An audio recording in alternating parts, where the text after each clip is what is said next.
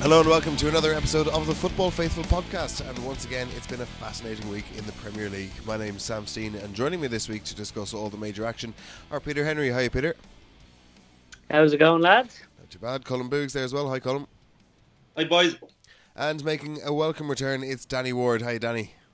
How you doing, lads? How's it going?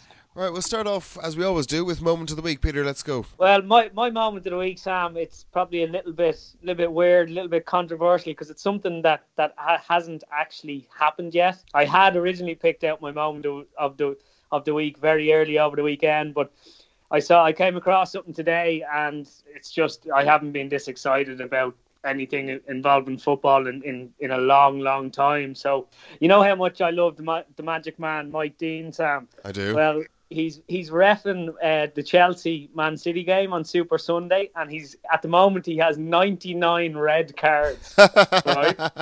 And the two teams that he's shown the most red cards to, 9 each, is Man City and Chelsea. So it's all set up perfectly for Big Mike to give his 100th red card. And I hope there's like fireworks go off in the background and everything. It should just be amazing. He averages a red card at every 4.7 games. Like by far and away the most prolific red card shower in Premier League history. So yeah, I can't wait now. It should be great crack. Forget the title race. Fuck the title race. It's all about whoever's going to get the 100 red card off Mike Dean. So that's my moment of the week. Are you sticking money on it?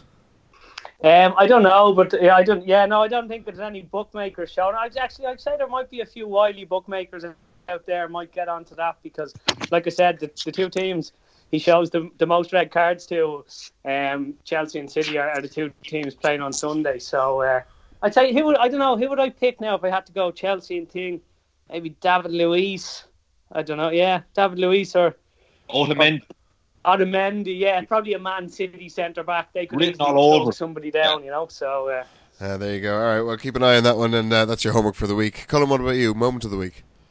I just want to have a quick hat tip to the return of the robot, Peter Crouch, to the Premier League. So seeing him come back, and he won a point for Burnley with helping win the penalty. But my overall moment of the week, Neil Warnock after the match, Cardiff against Bournemouth. Obviously, like, it's been an unbelievable period for Cardiff, and then just his reaction when he went around the pitch, applauded all the Cardiff fans, and then it kind of got to him a bit, and it was just a nice moment, and it was very authentic in a game that's increasingly inauthentic, let's say, at the elite level. It was just nice to see, I thought. Very good. And Danny, what about you? I don't have any. As a Liverpool fan, the last week has been a tough little week. So we'll get on to that. I don't have any. I don't think I've no positivity in me. Okay. Thus far. Neil Warnock telling Gary Lineker to fuck off, I thought was pretty cool as well. That wasn't bad. I can't believe nobody's gone with Jose Mourinho falling over. Have you seen this? When he was no, I didn't see it. No, he was putting the puck down in an ice hockey match in Russia. So he kind of walks out on a red carpet out to put the puck down between the two players, and then the carpet moves and he takes an absolte hopper on the ice. Does he? Yeah, brilliant. Beautiful. I'd say soon as well. Yeah. All right then, Danny, let's do it. West Ham 1, Liverpool 1. Our show last week was called "It's January and They're Shitting Themselves." Well, it's February now, and things aren't getting much better, are they? I have a foot in both camps. Pressure looks like it's getting to them a little bit. It looks like it's getting to the fans as well. I have to say, I watched the game last week, and Liverpool started off like a train. Could have been 2 or 3-0 up after 10 minutes. They just kind of slowly let Leicester into the game, and Leicester probably had the better chances, and Liverpool were maybe looking to get a draw out of it. But I turned around to a mate I was watching him with, and I said, we're only in January, this is the 31st of January, and here we are, and we're shiting ourselves already.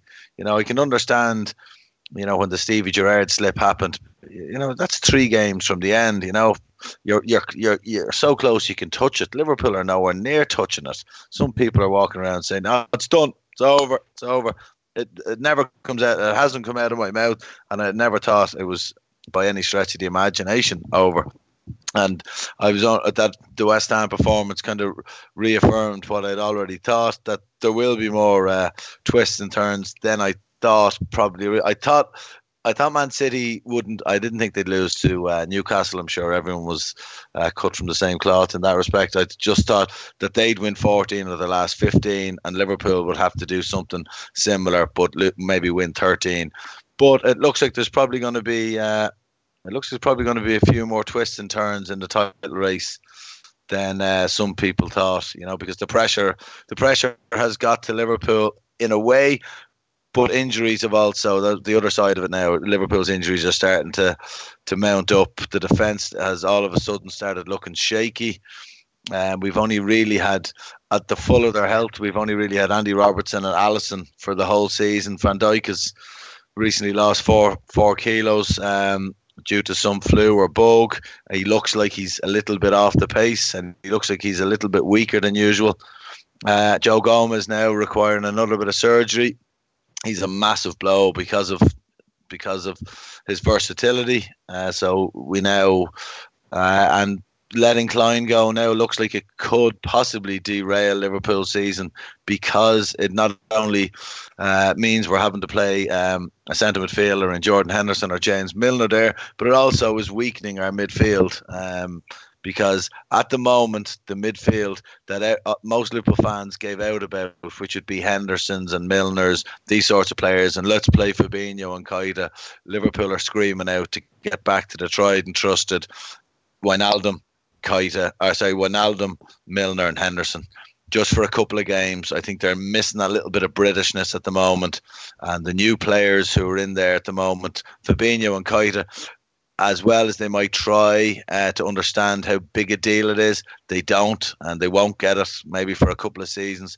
So, are we making too big a deal of all of this? Because they still didn't lose, and they could have won it at the death.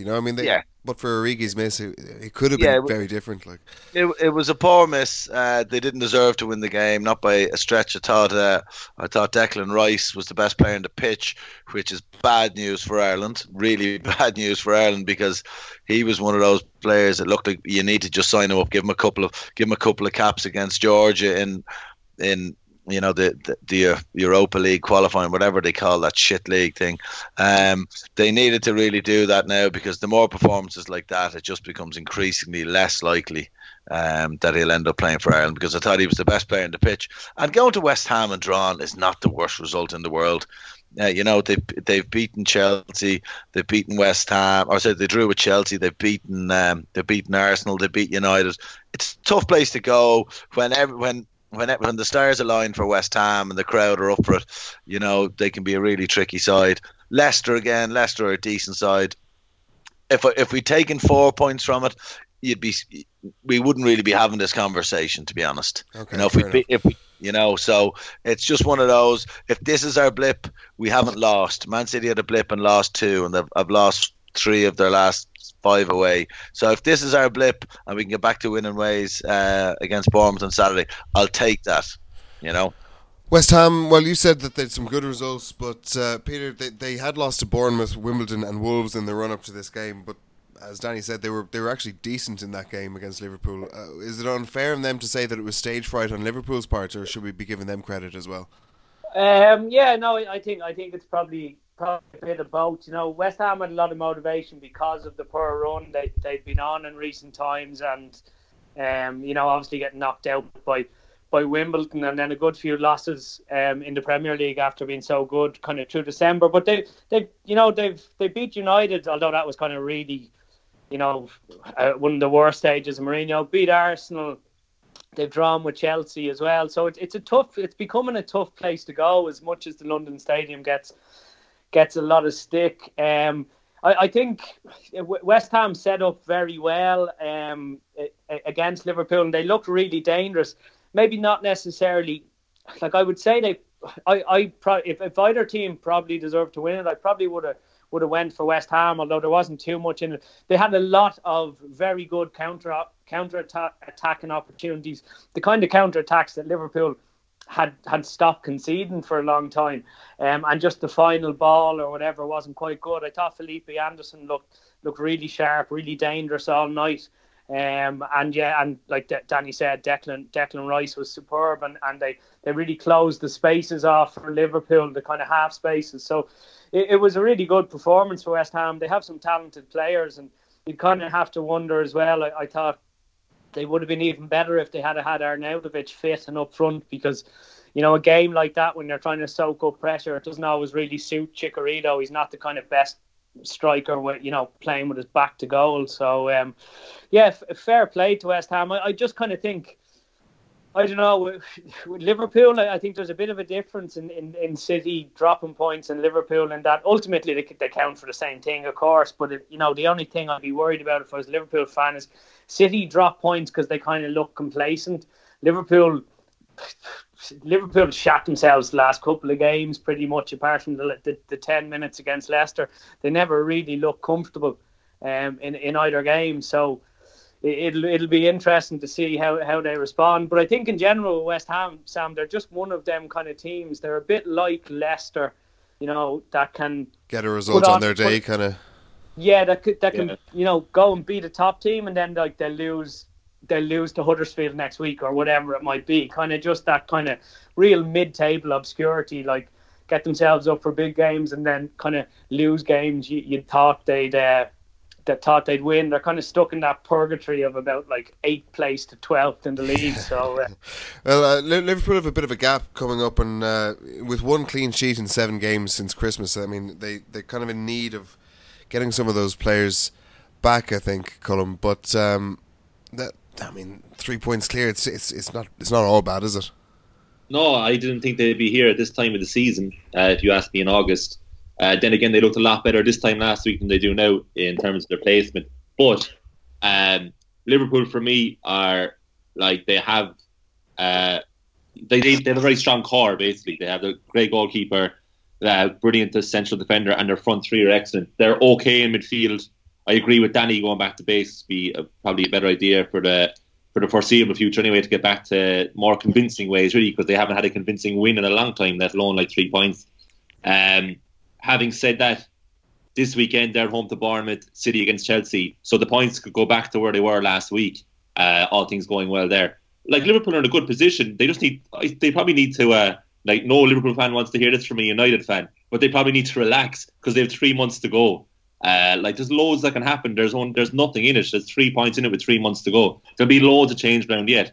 But as Peter was saying there, I think the significant thing is that City are dropping points because of complacency. Liverpool are dropping so because of nerves, and that probably, in my opinion anyway, will be the difference come the end of the season.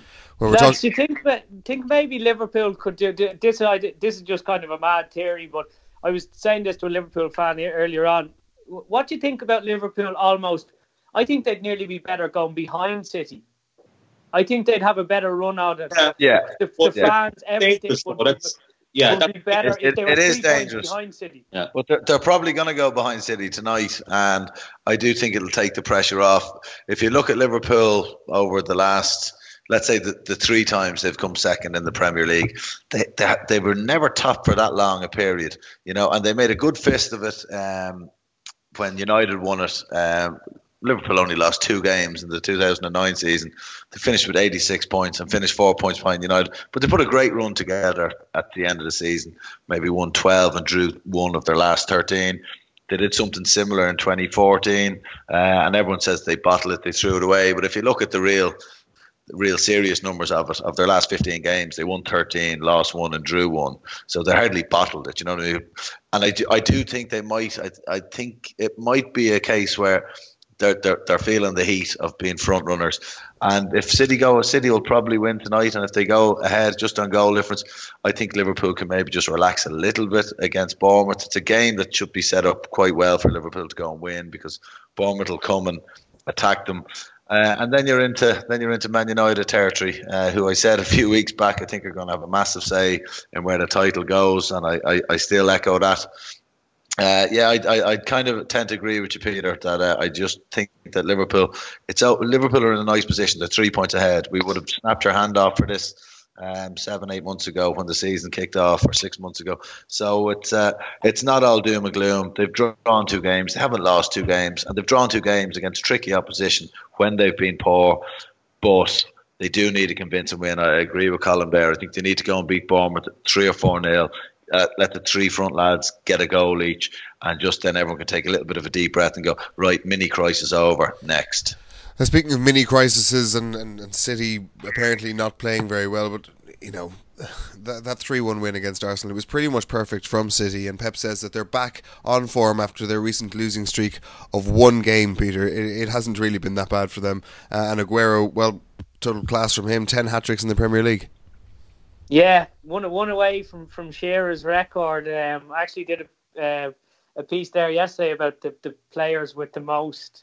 Harry Kane has 8 as well, so I think Harry might have a thing or two to say once he's all said and done. But yeah, no, City are a class above Arsenal, but I wouldn't say it was perfect by any stretch of the imagination. Now, Sam, if I'm honest, I thought no, not at all. I thought that City dominated Arsenal in the first half, but then, as good as City are, they give you chances. Like even the Manchester derby since Guardiola came in, they've completely battered us. But it's kind of nearly always gone into the last 10 minutes with us still in the game.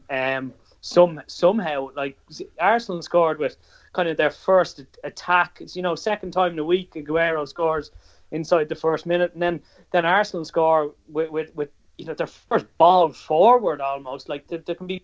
So you can get at City. It's just whether you can get the ball off them enough, and then you obviously have to be really clinical. But they aren't the most convincing defensively for sure. But they, normally that doesn't come into play because they're so good going forward.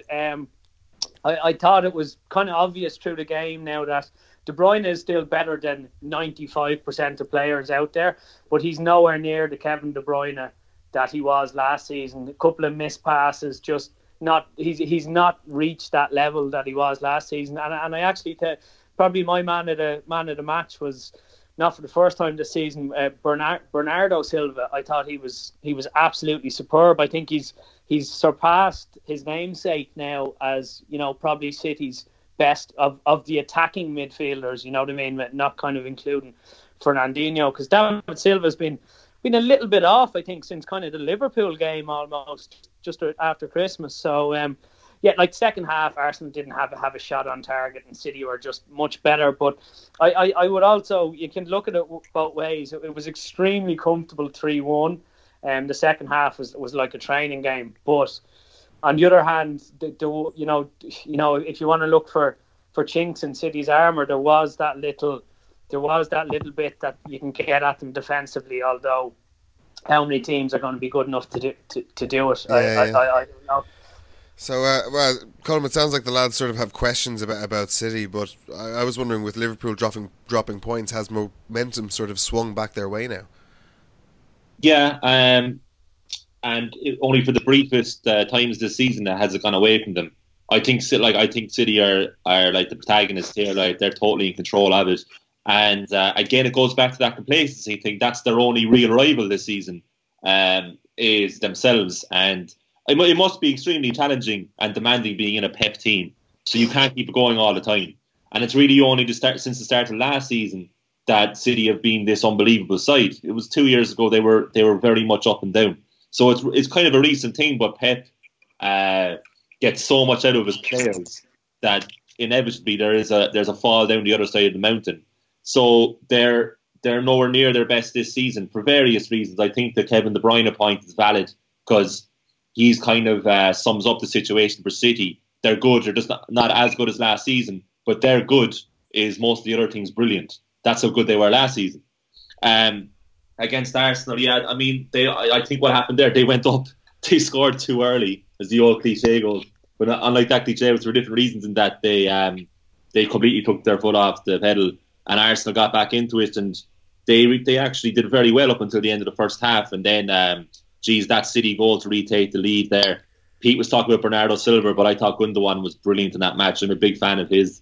And he was good as well. Yeah, that one too with Sterling. It was for 3 of us on this call. It was kind of reminiscent of the Irwin to Cantona flick back. I actually think this is better. It was a tougher technique from Gundogan because he was further out. And that was the City that we know, and that's like the quintessential Pep goal was that one.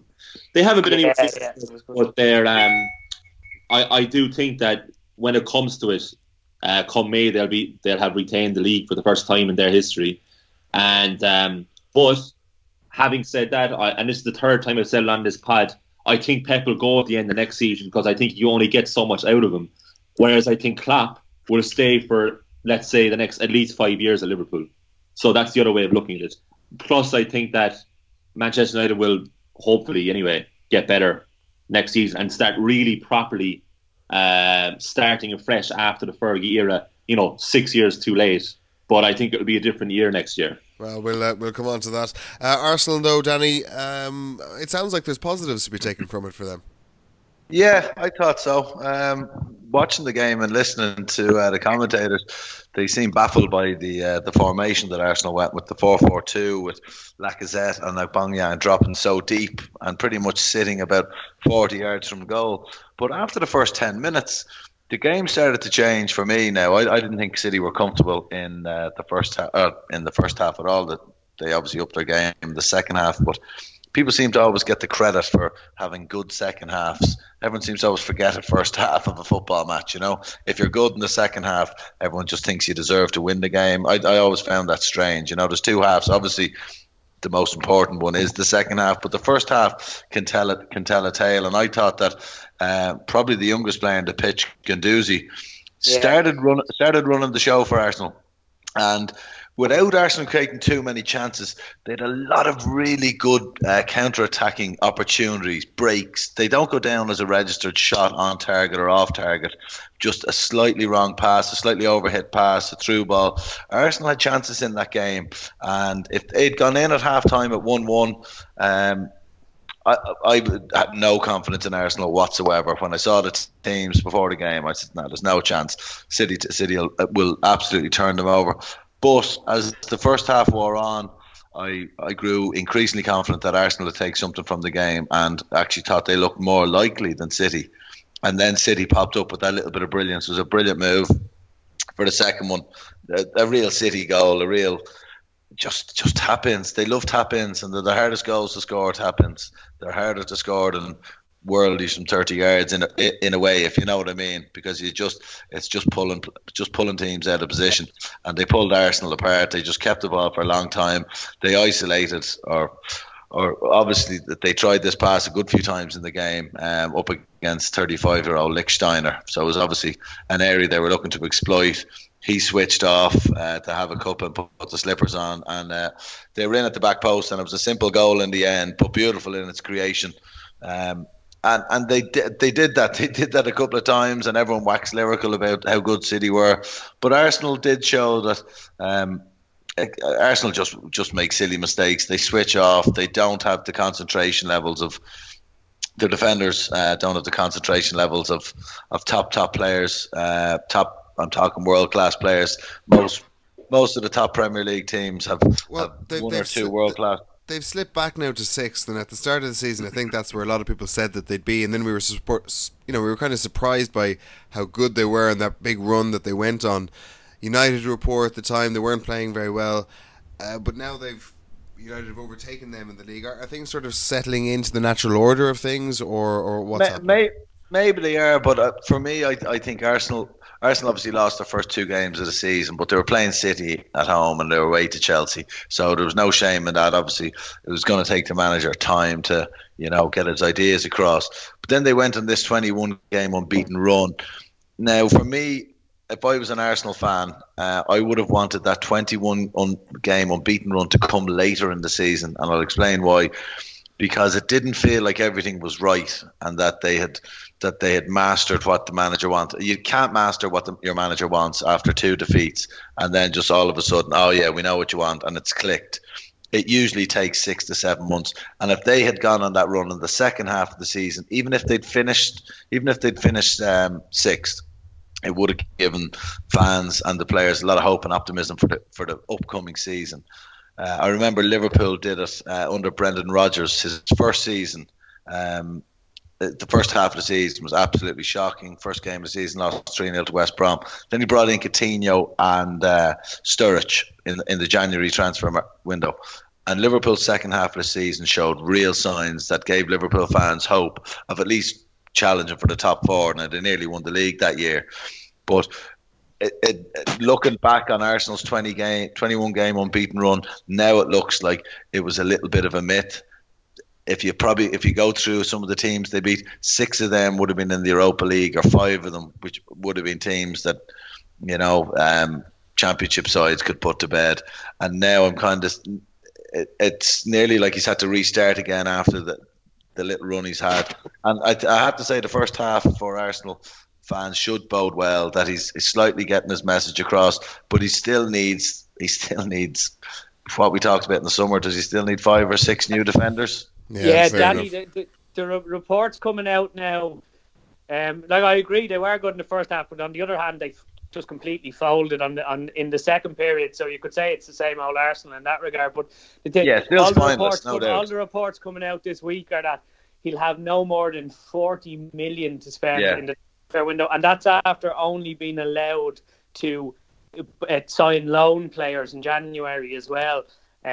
So there's some serious financial mismanagement that's gone on behind the scenes there, that a club like Arsenal, like 40 million is nothing these days in terms of a club going for Champions League places. Like, you've clubs like West Ham spending 100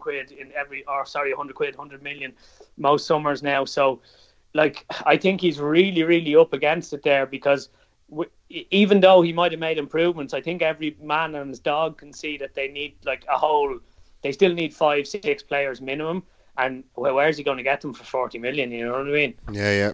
It's going to be tough. Let's move on then. Spurs 1, Newcastle 0. Peter, I'll stick with you. Is Son the most valuable player to his club in the league? Yeah, well, look, I tell you what. Did you see his interview after? He's one of the most lovable chaps. I'm not saying that. There's no nice guys in football, but there's not many more nicer than him. I don't know if you saw his interview, just the honesty and the genuineness when they were asking him about being player of the year, Personally, I don't think he's that underrated, because everyone keeps talking about him being underrated. I'm not saying that he's underrated, but I mean, is he the most valuable player to his club? I mean, he scores goals. He's there. He's there to fill in whenever Kane is out. He's always available, despite seeming to play a million games for his country as well, which is on the other side of the world. Yeah, I know what you mean. Yeah, I suppose he is very much one of those. I'd say Virgil van Dijk would get a shout for Liverpool, or most teams would most teams kind of have Hazard for Chelsea. Maybe most teams have it. I think most people would always kind of associate Harry Kane as being Spurs' kind of MVP or whatever. I think was what you're getting at. But I think, Son has regularly stepped up in the absence of Kane over the last few years, and he's a really, really top class player now. He's this level of form. You'll quite often have attacking players that'll hit a really good run of form for maybe 12 months or half a season. But I think he's kind of getting to the stage now where he's proven himself to be a really top player that can do it year in, year out. And like you said, despite travelling to his third international tournament in the last 12 months, actually, including the World Cup, which is just insane. But I saw an interview with him after who did they beat narrowly before last week? Watford. Was it Watford? Yeah. The Watford game, yeah. So I saw an interview with him afterwards, and he basically had to be lifted up off the pitch because he'd just given everything. I think that was the first game back or something after he'd got back from the Asian Cup or whatever it's called. And they asked him after, oh, what was wrong with you? Were you injured or anything? And he was like, but no, real genuine. But no, I give everything for the team. I give everything. So I can't walk by the end because I give everything I have.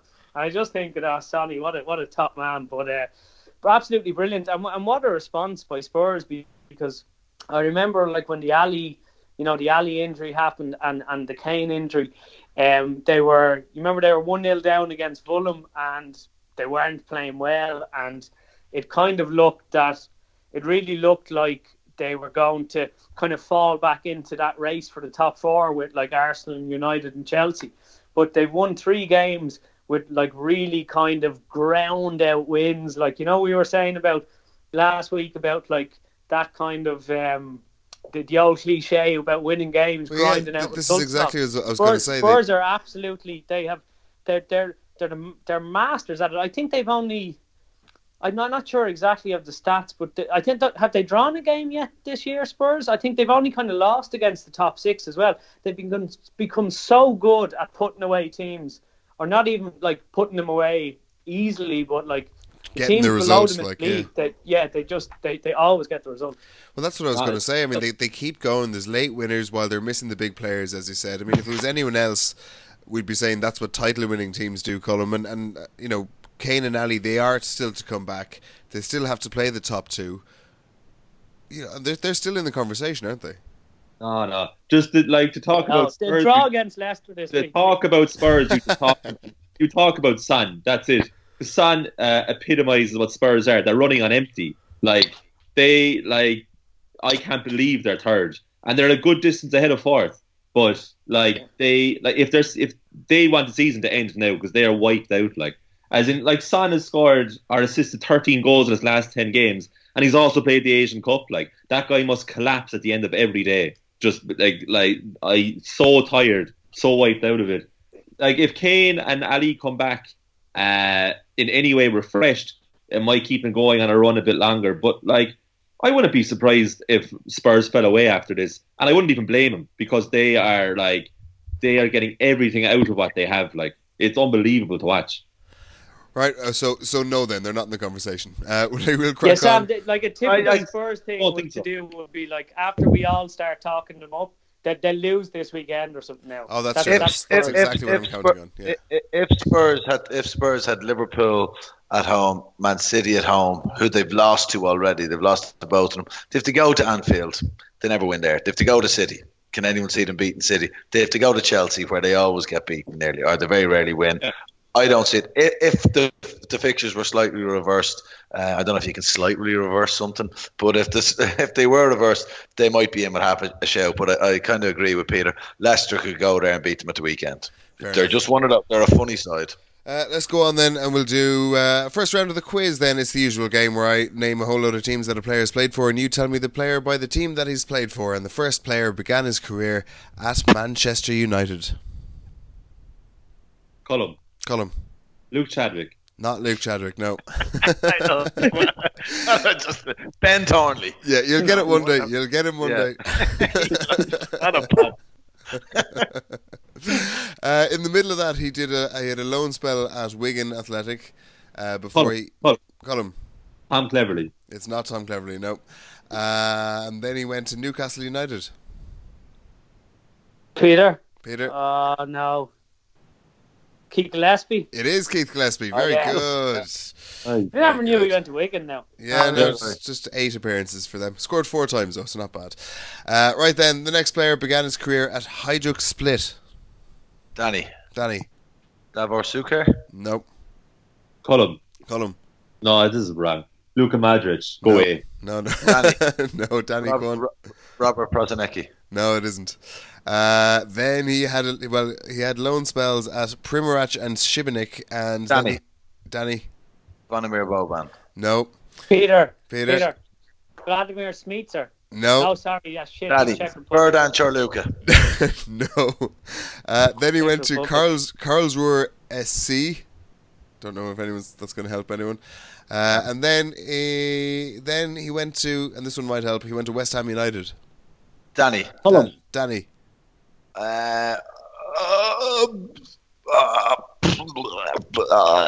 Fuck, it's gone. Colm. Slaven Bilic. It's Slaven Bilic. Very good. Yeah. Very good. And I'll give you one more then. Named every Croatian footballer that's ever existed. Final one in this round then. This player began his career at Galatasaray. Colm. No. Fuck off.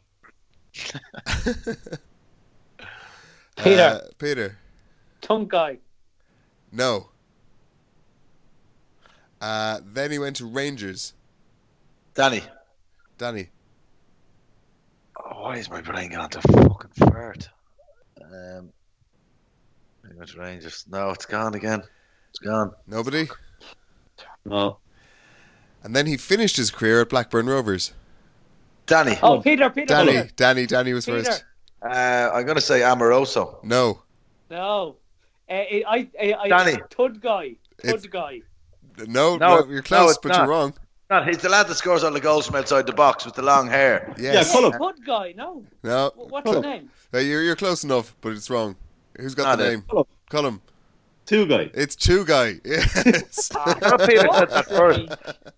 No, he Bullshit. said Tunchai first, which is a different player. I said Tunchai, the guy who played for Stoke first, And yeah, Middlesbrough, but I got yeah. Man, that's not fair. Unlucky lad. That's, I well, have pronunciation issues, like that's We not fucking fair. know that, mate. It's anyway. Let's crack on. Peter, to make up for it, we'll start with you then. Leicester 0, Man United 1. Chelsea, City, and Liverpool, they've all dropped points to Leicester recently. So while it wasn't a great performance, it's a decent result. Yeah, no, it wasn't a game. Like, to be honest, I don't think it wasn't a game that will live long in the memory for either. Neither team really played well. It was just kind of early game on a Sunday, cold. It wasn't the best of games, but it was obviously lit up by Paul Pogba's pass over the top to Marcus Rashford was absolutely superb. And Rashford's a player who I've been heavily critical of. His first touch and his finish were absolutely, I would say, they were world class finish. It just absolutely superb to take it down the way straight into his path, and then as clinical can be with the finish. And he'd missed. I think last week we talked, and I'd said he'd kind of missed an early chance against Burnley, and he didn't look right. Well, he missed a very good chance probably after about 5 minutes of that game, of the game against Leicester as well, after a lovely cross from Luke Shaw, a header. He put it over the bar. So he showed, sometimes young players can lose their head a bit when they miss a chance. So he did really well to come back and finish so well. And there really wasn't too much for the game. I was a bit worried about, Harry Maguire from set pieces and stuff, because I think, I've been impressed with Lindelof in the last few months, but I think Lindelof would rather be playing against a small, nippy forward or a fast forward like an Aubameyang or even a Vardy or Aguero. He doesn't really, he really struggles against kind of traditional old school English forwards like in the Burnley game. Or I was thinking, Harry Maguire is going to have a field day from corners. But we kind of we dealt with that threat and without creating too much ourselves. Alexis Sanchez was absolutely dire again. He's dog muck, isn't he? We looked way more dangerous when Martial was only on for 20 odd minutes, but we looked so much more dangerous after he came onto the pitch. Lukaku, this is strange. Lukaku looked like the tiredest player on the pitch after he came on, but he'd actually only been on for about 10 minutes, so I don't know how that really works out. I thought Pogba, there wasn't much quality in the game at all, but he went on one run where he won the ball late on and kind of burst through the middle of the pitch, got us up the pitch and was eventually fouled. That was a real standout moment, but it was, really kind of one of them days. You just take the 3 points and you move on, and we're very much in the fight now we're very much in the fight for the top four. Sometimes you have to grind out the wins, and that's exactly what we did. So you kind of, one of them games you file away and you move on to pretty quickly. So we've a big run of games coming up now. We're on early now on Saturday, so hopefully beat Fulham.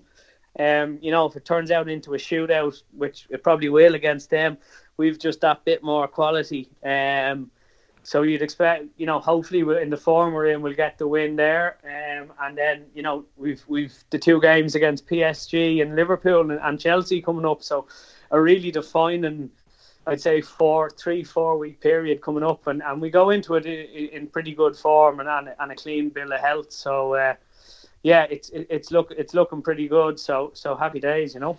Colin, can we judge things until we get through all of those tough games, or now up to fifth after 10 games, can we start looking at how things are kind of going? Is this still new manager bounce, or is Paul Ince right? Could anyone who's not Jose Mourinho have come in and done just as good a job as Ole's done? Paul Ince is rarely right, but I think it actually still is kind of in the new manager bounce territory. Having said that, to win away at Spurs and Arsenal was seriously impressive. And Spurs was the first real test. It's gone spectacularly well. There's absolutely nobody, including Solskjaer himself, who thought this would happen. But yeah, Leicester was a win that reminded me of United when we weren't that great under Fergie, which pretty much was last year when we won the league. That was one of the poorest squads to win the Premier League, I think, in 2013, and we regularly got results like that. So I was really happy with the results against Leicester, because that's they're a weird team, like we were saying earlier. West Ham fall into the same category, and to a degree Spurs, that you don't know what you're going to get with Leicester, so they can easily beat you. So to get 3 points in their place is great. I still think, that we are in the new manager bounce phase, but the next few weeks are telling. After Fulham this weekend, which I do think will win, then you've got PSG and Liverpool and PSG again. So and then Chelsea in the FA Cup. So that they're obviously the huge tests. But it's gone really well. And look, it was really simple. They just did not want to play under Mourinho. So anybody, and maybe Paul Ince is slightly right in that way, anybody who came in would have done a better job. But it just so happens that Solskjaer is the ideal guy in that sense, because he really looks after them as well. And I feel like Carrick has a big say in it too, that he's very helpful, along with Mike Phelan, who knows the club inside out. So it's going really well at the moment. To judge it as it is, since he took over in December, it's gone brilliantly well. Overall, I'd still reserve judgment long term, but you can't ask for any more. I mean, literally, you just need 2 points more to have the perfect start. He's been absolutely brilliant. But also, just before we go on there, Alexis Sanchez, what has happened there? He's the highest paid player in the league as well. And to have absolutely no shots, no assists, no created chances, no fouls earned against Leicester. It was weird. It's just weird what's happened to him. He's completely lost motivation. He looks kind of depressed, actually. But the Arsenal goal aside, it's just not happening for him at all. And the top two, I think Arsenal, Colin, I think they knew what they were doing. Well, yeah, sure they did. Arsenal never know what they're doing. They haven't done much to do with Mkhitaryan. Come on, lads. He was a different player at Arsenal altogether. You can't. Yeah, Arsenal, but I think the last few months he'd kind of. I think Wenger probably knew that he'd lost a yard of pace or something. Because even when we, why did Pep Guardiola, who's supposed no, but why did he want him? This is it, mate. I would have taken him at Liverpool as well. He'd be a perfect fit for that front three, and he should be. And I do think if he plays in the middle I know Rashford plays down the middle, but let's say last year Liverpool's front three with Firmino playing there, I think he can play that role. I think he can play it very well. He just doesn't seem to have the work ethic at the moment for it. I don't know if he's depressed or something like that. It's everything. I mean, he can't find a player with a pass. I know he's been shocking, but he's not a bad player overnight, lads. This is a lad that's played for Barcelona, scored some unbelievable goals for Arsenal, was Arsenal's main man. And he's just, I'm not saying he's been mismanaged. Mourinho obviously mismanaged him, but he signed him and he hasn't been able to find his groove because United have just gone with absolute pace up front, which I'm a big fan of. But I still think I'd still take him at Liverpool. I'd still take him. You can have him. That's fine. Let's go on. Danny, I'll stick with you. Chelsea 5, Huddersfield 0. I mean, just a recap from last week, because you weren't on. Sarri's on his way out of the club. Hazard's gone off the boil and he isn't even trying. Higuain is not the answer to any of their problems. Chelsea as a club, they're destined to fall away into obscurity. And since then, brace each for Hazard and Higuain. 5-0 win. Kept them in the top 4. I mean, were we totally wrong, or are they just? Is this a group of decent players up against Huddersfield who are shit? Huddersfield are shit. Okay. That's not. I always say to lads, when you're chatting to lads about football, right? Okay, you know nothing about football, and they're going, "Do you know?" Okay, name 7 players from Brighton, right? They can name none. I'd struggle to name 7 players from Huddersfield, and that's the way I look at it. They're not household names; they're championship players at best. And for Chelsea to beat them 5-0, it's not a big shock. And Hazard, Hazard can turn up in any game he wants, really. You know what I mean? Just whatever mood he's in. It did show nice signs of link-up play with himself and Higuain.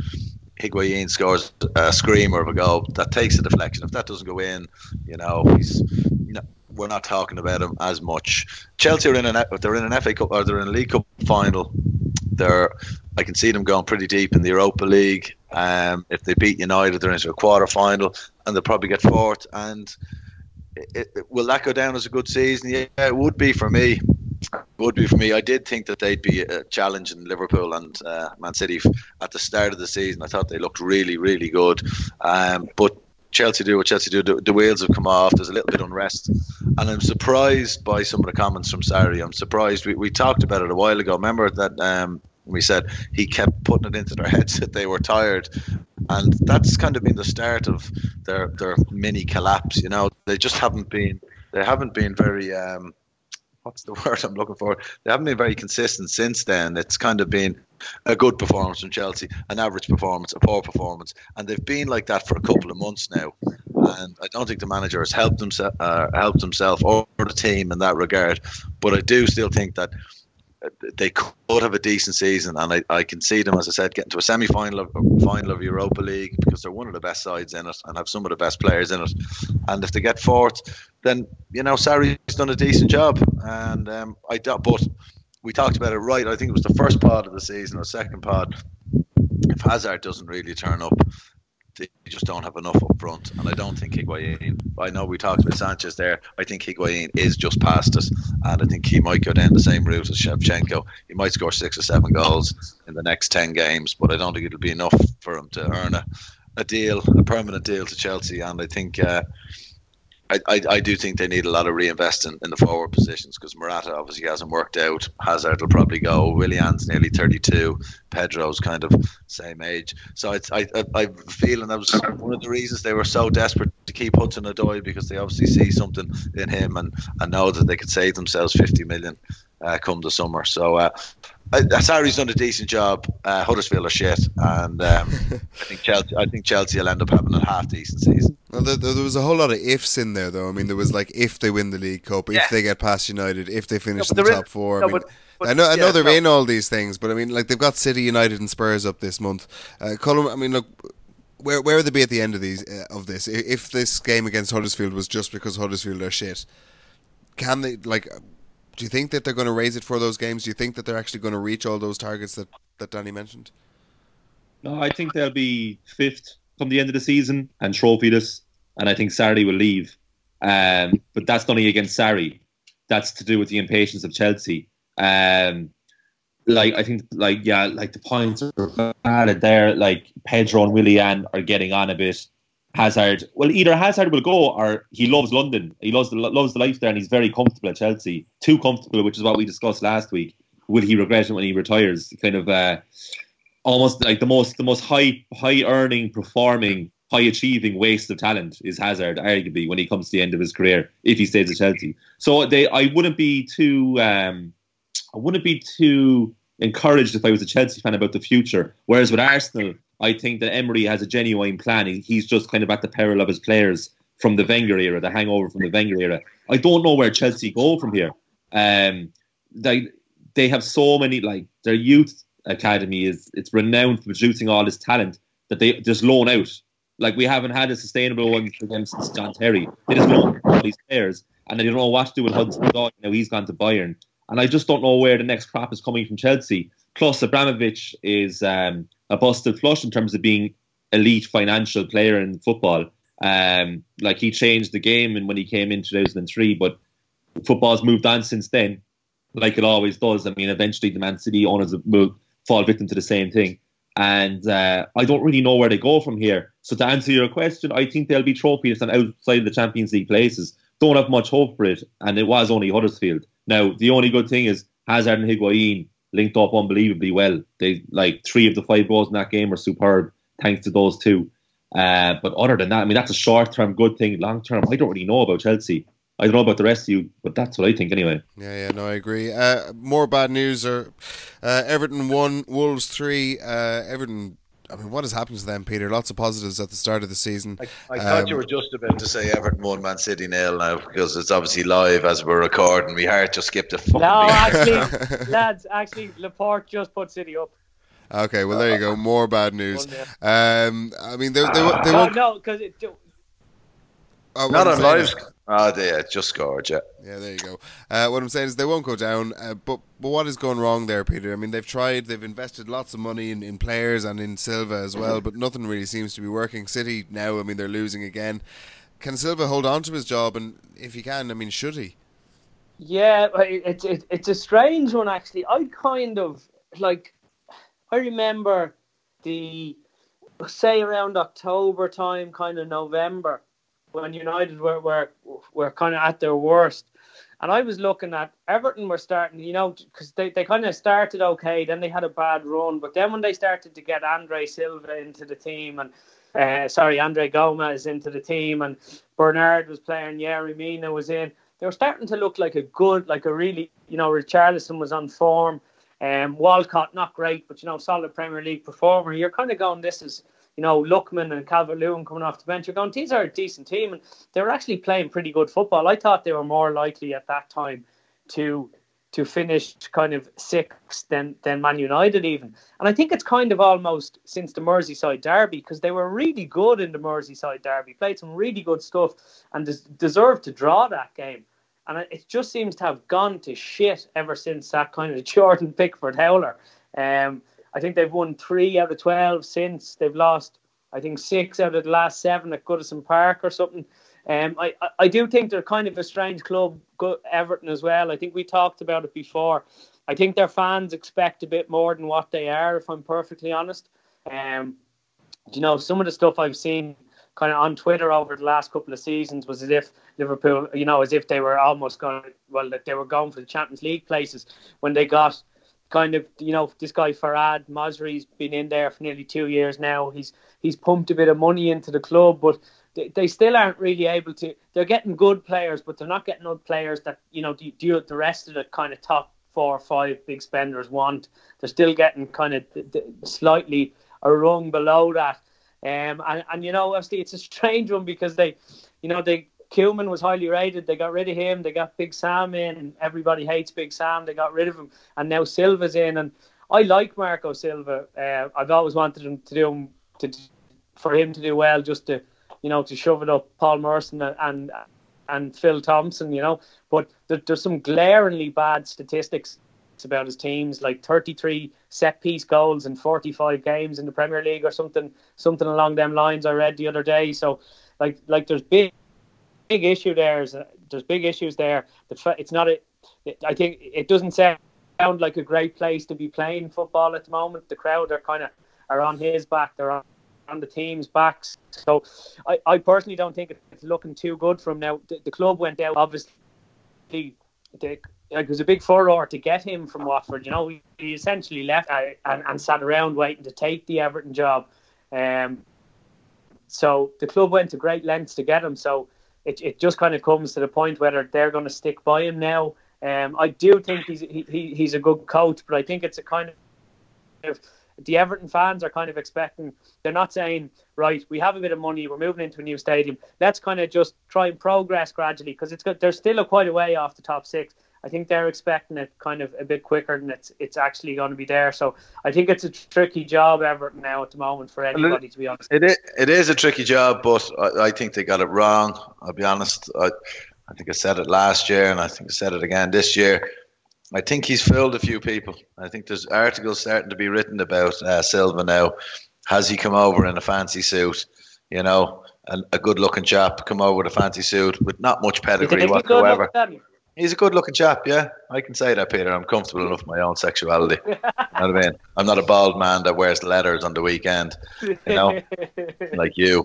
But I do think he's fooled a few people. I was never really bought into it, and he didn't come, as I said, with a big enough pedigree of winning things. And I think he might be being found out. In saying that, I'll be a massive fan of his for the second half of the Everton Man City game. But I only see that going one way. But yeah, what's he done? He's gone to a good tailor. I'll give him that. But after that, you know what I mean?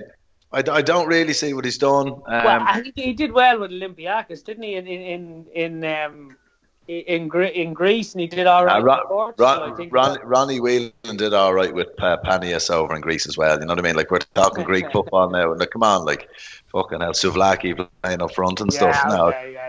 It's it's apples and oranges. And he came over. Hull got relegated. He had Watford playing some nice stuff. I will give him that. And I agree with Peter that Everton season has massively derailed since Origi's last minute free goal because they were very good that day. But, you know, that's his job is, you know, if they're down, he has to pick them up again. And for a last minute goal to affect you for the next, we're talking 2 months now. You know, Everton have been shocking for 2 months now. And no doubt they'll raise their game for the Liverpool game coming up in a couple of weeks. But they won't. They never win them. They're a very average size. Fair enough. Let's get on with the quiz then. And I believe, Colm, you've got 2, Peter, you've got 1, and Danny, you're trailing at the moment. But maybe this one will help. So this player began his career at St Mirren. Danny. Colm. Danny. Alan Hansen. No. Colm. Kenny Miller. No. He went from St Mirren to Motherwell. Colm. Danny. Colm. Scott McDonald. No. Danny. I'm going to say Gary McAllister. No. Colm. James McFadden. No. I think you might need to be quick at this one. Went from Motherwell to Borussia Dortmund. Peter, I get in. Danny, I get in. Good Lord. It was definitely me. Good Lord, I have no idea. It was Paul Lambert. It was Paul Lambert. It was definitely me. I said it. That was me. Clearly me. I was definitely the first one with the answer. So let's go. Me. Let's play. Let's play. Points for everyone. Bollocks. I was the only one that said it. I said it first. Tough shit, lad. Right then, the next player began his career at Platense. Or Platense. I don't know. Platense. Yeah. Then he went to Monaco. Danny. That's no. Peter. Patrice Evra. No. Went from Monaco to Juventus. Colm. Peter. Peter. David Trezeguet. It is David Trezeguet. And that'll do it. 3 points. Very good, Colm. Congratulations. You've won it 2 weeks in a row. I was in again there. You need to get your mic sorted there. Check the tape. Right then, just time for Prick of the Week. Who have you got, Peter? We'll start with you.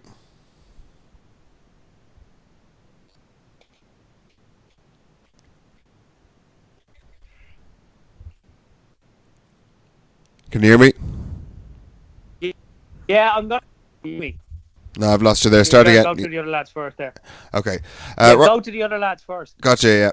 Right then, time for Prick of the Week. Colm, we'll start with you. Who have you got? Well, like my moment of the week will actually be a serious one for once in terms of the Prick of the Week, and that's the racial abuse that was recorded in the stands of the London Stadium against Mohamed Salah taking the corner. And, calling that person a prick is actually totally not doing it justice at all. No. But it's just depressing to hear it because it's like, get a life, you know. Yeah. So that's the ultimate Prick of the Week for me. Seems to be becoming more and more common as well. Danny, who have you got? I'm going to go with just one from today, and just finished work at 7:00. Looking forward to doing the podcast and then going and watching the second half of the Everton game to find it's not on the telly whatsoever because West Brom are playing Brighton. Like, fuck off. Honestly, I don't know. Who's in charge of that? I know it's a rearranged game because they're in the League Cup final, but Sky or BT, grow a pair. You know what the people really want, and that game should have been televised. So go fuck yourselves. Fair enough. And Peter, who have you got? Yeah, I'm going to go with Pep Guardiola. Actually, I'm a big fan of the football his team's playing on, but he doesn't have come out with some weird stuff in the press sometimes. Like, I don't know if you saw his comments in the press conference before the Everton match, where he said that he still counts Chelsea and Man City or Manchester United in the Premier League title race. You're just going like, Pep, who do you don't believe that nobody else believes it. So why are you bothering saying it? Yeah, sorry, Pep. Pep, sometimes you just come out with very prickish comments. Fair enough, and I think that's a good way to end the show. We should be back again next week, and in the meantime, if you want to get involved in the show, you can always tweet us, and you can send us mails to podcast@thefootballfaithful.com, and don't forget to go along to thefootballfaithful.com for lots more great football content. Thanks, Peter. Cheers, lads. Enjoyed that. Thanks, Colm. Thanks, lads. And thanks, Danny. Thanks, boys. Enjoyed that. And good luck for me. We'll see you next time.